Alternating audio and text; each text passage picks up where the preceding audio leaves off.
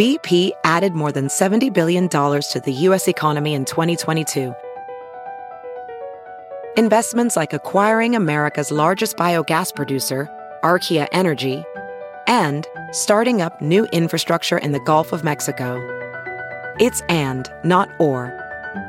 See what doing both means for energy nationwide at bp.com/investing in America.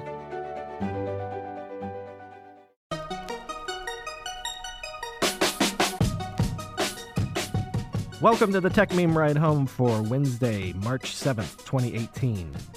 Today, Android P is released to developers, BlackBerry sues Facebook, sources speak of possible Snap layoffs, an interesting interview with Peter Thiel, and actually much, much more, almost 10 stories today. Strap in, here's what happened today in tech.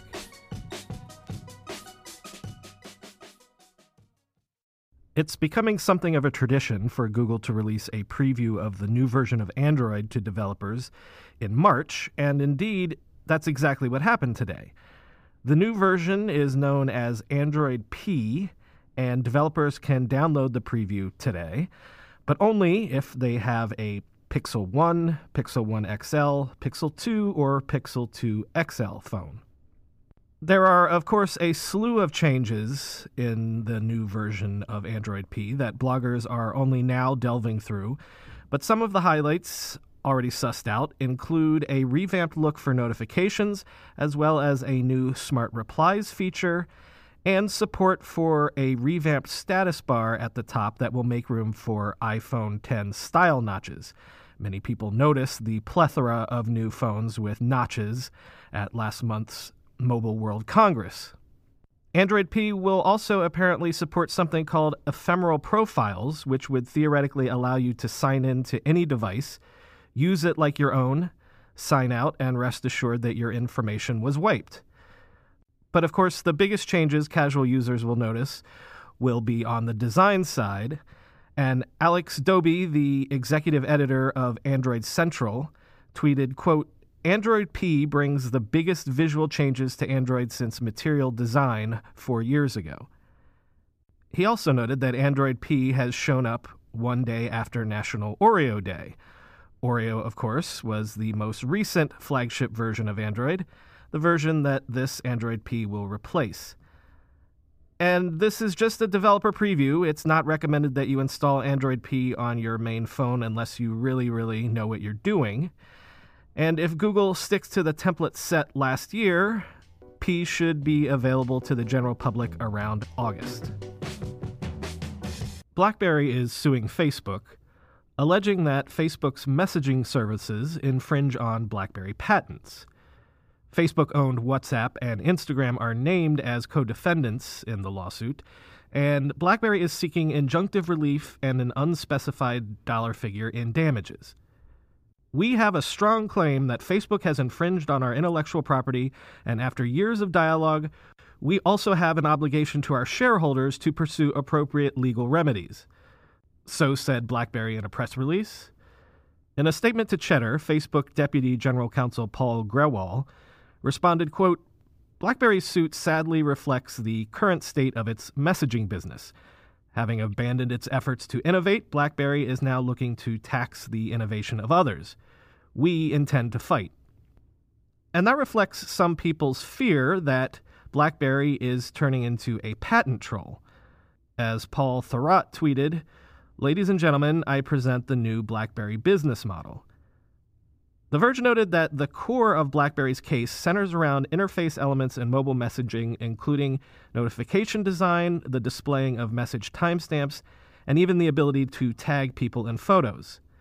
The Verge's Nilay Patel tweeted, BlackBerry is suing Facebook for infringing a patent that claims to cover displaying a count of unread messages on a notification dot. BlackBerry sold the rights to actually manufacture hardware devices and phones to Chinese company TCL back in 2016, so the existing BlackBerry Limited, the company, only does software and mobile security products these days. But it still has more than 40,000 global technology patents, apparently. And on the strengths of those patents, BlackBerry sued Nokia just this past February, claiming infringement of patents related to 3G and 4G wireless technology. And last year, Qualcomm agreed to pay BlackBerry $940 million to resolve arbitration over royalty payments. But as Josh Constein pointed out, Facebook paid around $550 million to buy foundational computing patents from AOL and IBM just to protect itself from this kind of lawsuit. In similar legal news, maybe you've heard that Broadcom has been trying to buy Qualcomm and recently launched a hostile bid to do so. It's the sort of story that can make even the most fervent news nerds' eyes glass over. Two chipmakers fighting each other, but it would be potentially the biggest tech deal of all time, and actually there's an interesting new wrinkle because on Tuesday, the United States government stepped in to call for a full investigation of the takeover bid, citing national security grounds. This reflects an ongoing trend for national governments to be more and more wary of the ways that national security and economic power are increasingly tied together. The U.S. seems to feel that if Qualcomm were swallowed up, the U.S. would be at a disadvantage to Chinese chip makers.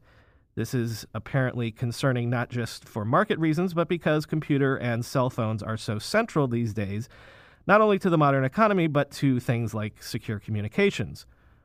Also, China has been making an assertive push into mobile computing, supercomputers, artificial intelligence, and the like, and apparently the U.S. government fears a technological Cold War is brewing and is worried that the U.S. is falling behind. The Committee on Foreign Investments in the United States, which is led by the U.S. Treasury Department, has the power to block foreign acquisitions of American companies for national security reasons, and has actually killed several Chinese tech acquisitions recently.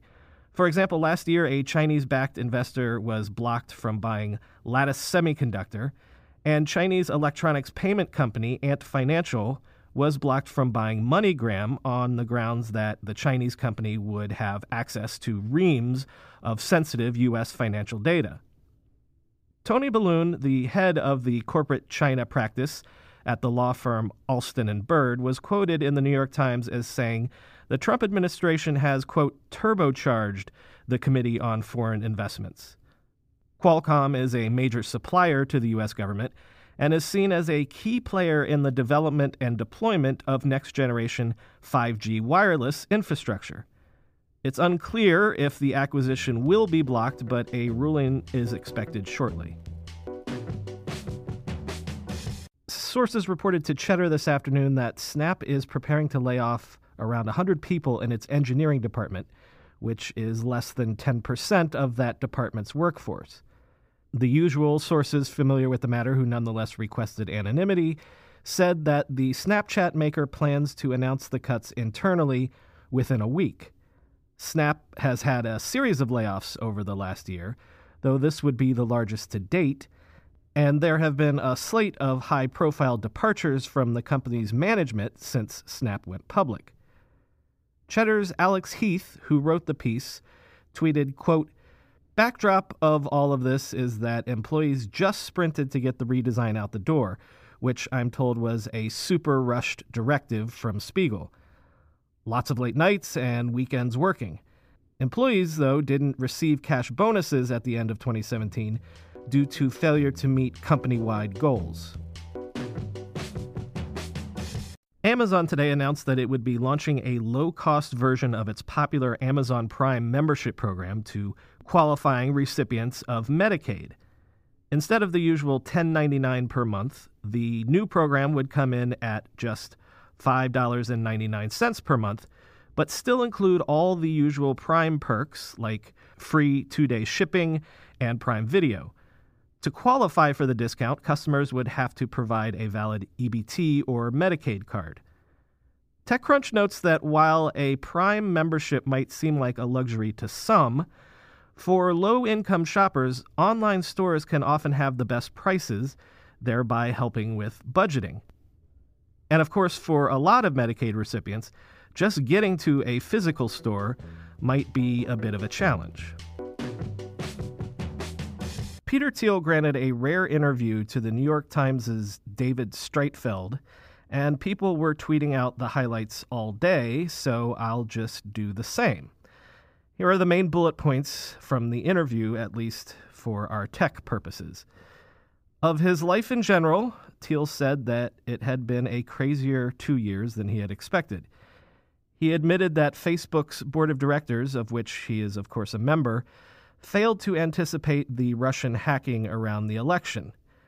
"We were far from perfect," Thiel said, in thinking about medium and longer-term problems coming around the corner. Thiel said that Facebook in general did not think that its product was so hackable, and that was largely the problem. But he also said that reports that he wanted to leave Facebook's board of directors were incorrect. Of his relationship with the president, he said the two of them didn't talk that often, but he had spoken to the president a few months ago. In his estimation, the Trump presidency had, quote, fallen short, end quote, of his expectations, but he had no regrets about his endorsement. Thiel also recounted a conversation with a friend of his in Silicon Valley who, he said, was considering running for governor of California. Thiel counseled the friend that if he did so, he would have to come up with a good answer to the question, why is technology good for the average person? An answer like, well, it's making us more connected, Thiel considered to be too banal a reply. Thiel said, quote, "He wasn't able to come up with an answer, and I couldn't come up with one either." Thiel declined to name the friend in question, but the Times piece noted that Y Combinator's Sam Altman is widely rumored to be considering a run for California governor. True to form, the Times reporter noted a copy of Ayn Rand's Atlas Shrugged on Thiel's bookshelf, but rather than Rand, Thiel said that French philosopher René Girard had a bigger influence on his thinking, specifically crediting Girard with an insight about how people are not in control of their own desires and are, in fact, powerfully shaped by society. He said that this insight helped him to see the potential of Facebook early on. Finally, Thiel denied that he was trying to buy the assets of Gawker in order to delete its archives forever. Thiel said, in fact, quote, "I don't want the archives. I don't think it makes sense to destroy them. Preserve them. Study them instead," end quote. Wearing my other hat as internet historian for a moment, I certainly hope this is true. Coinbase has announced a new passively managed cryptocurrency indexed fund that it is calling the Coinbase Index Fund. The fund will invest in cryptocurrencies trading on GDAX, the exchange which is operated by Coinbase, and will be weighted by market cap. So if the fund were to launch today, the makeup of the fund would be 62% Bitcoin, 27% Ethereum, 7% Bitcoin Cash, and 4% Litecoin. Business Insider said this was a big move by Coinbase to tap Wall Street's appetite for cryptocurrency. And Coinbase product manager Ruben Bramanathan told Business Insider that the fund reflects, quote, "the growing demand on the part of institutional investors and high net worth individuals looking to dive into the market for digital coins." And of course, we know why. Coinbase backdated the theoretical performance of the fund back to early 2015 when GDAX was first launched to try to give investors a sense of what their returns would be like. Had you been able to invest in this new fund back then, you would have increased your investment 49x, or approximately 4,900%. The fund will launch in a few months, though you can sign up for it today. You will have to meet a $10,000 minimum investment threshold, however, and it is currently only open to accredited investors because Coinbase is waiting for more clarity from the SEC on crypto-based financial products. Also, it will sport a 2% annual management fee, which is quite pricey for a passively managed index fund. Market researcher Meb Faber tweeted, "Only in the crypto world is a 2% per annum management fee considered a great deal." But it was decidedly not a good day for crypto in general.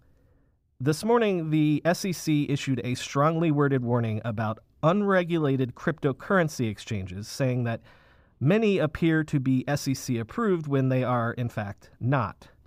The SEC statement said essentially that just calling yourself an exchange does not make you one. The SEC statement read in part, quote, "Many of these platforms give the impression that they perform exchange-like functions by offering order books with updated bid and ask pricing and data about executions on the system.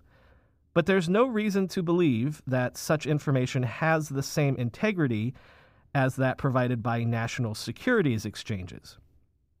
And around the same time, rumors began swirling that Binance, one of the largest cryptocurrency exchanges in the world, with around $1.7 billion worth of digital coins on its platform, had been hacked. Binance said it was investigating reports of coins mysteriously being sold without user permission. The 1-2 punch of these stories caused the price of Bitcoin to fall more than 10%, falling under the magical $10,000 a coin mark. Magic Leap, that mysterious augmented reality startup, announced today that it has raised $461 million from Saudi Arabia's Public Investment Fund. This additional Series D funding comes hot on the heels of a $502 million funding round just this past October. This brings the total raise for just this Series D round to $963 million. Magic Leap has raised more than $2.3 billion from investors to date. Magic Leap has still not released a product yet. Why does it need so much money? Well, as TechCrunch wrote on the news, quote, "That's a question people have been asking for quite a while." On Twitter, user Kuldeep asked what Magic Leap was even doing with all that money. The answer is largely, we just don't know yet. Almost in response, Scaleworks' Drew Olenoff tweeted, "Either way, Magic Leap's outcome is going to be quite spectacular." Finally, in a headline that is clearly competing for the title of Most 2018 Headline of the Year, owners of Amazon Alexa-enabled devices are reporting that they're hearing random, unprompted laughter from Alexa. Amazon said it was aware of the issue and working to fix it. Obviously, Twitter is filled with jokes about this. So I'll just go with Uber privacy engineer Minati Minutilo when he said, quote, "The money I'd pay to read that internal bug tracker." And also a story that is very much a sign of the times. British weekly music magazine New Musical Express, better known as NME, announced today that after 66 years, it would be ending its print edition. If you're not familiar with NME, the analogy to Rolling Stone magazine is not perfect, but it was similarly influential on the music scene in Britain, especially during its heyday during the punk era. NME will continue to operate digitally, but this is clearly another storied print brand that has been laid low by the web, which I find personally ironic because one of the things that first made me fall in love with the web was when I was in college and became obsessed with Britpop. The fact that I was in Gainesville, Florida, and I could dial up the new NME reviews on their website and figure out which new bands were hot so I could go to my physical music store and beg them to import the latest, say, Super Furry Animals CD, really kind of blew my mind. It was one of the first things to make me realize that the internet was magic. So, 18-year-old me reading this headline is confused and not a little sad. On that somewhat personal note, let me add another personal note here. Thanks for listening to our inaugural episode yesterday. Your love and feedback has been tremendous. And I did want to address one bit of controversy yesterday. On Twitter, Josh Constine of TechCrunch complained that I mispronounced his name. I said Constine instead of Constine. But what Josh doesn't know is that the version he heard was a re-recording of the first file I recorded. The first time I did that segment, I called him Josh Constantine, like the Roman Emperor Constantine the Great. You know how sometimes when you've been reading a name or a word for years, but you've never heard it pronounced out loud, your brain just sort of assigns it something else, I guess? All these years, I guess I've seen Josh's byline and his tweets, and my brain has just always read Constantine. I've never actually had the pleasure to meet Josh in person, so he was just always, to me anyway, Josh Constantine. The lesson here is, guys, I'm basically guaranteed to butcher your names. Please forgive me.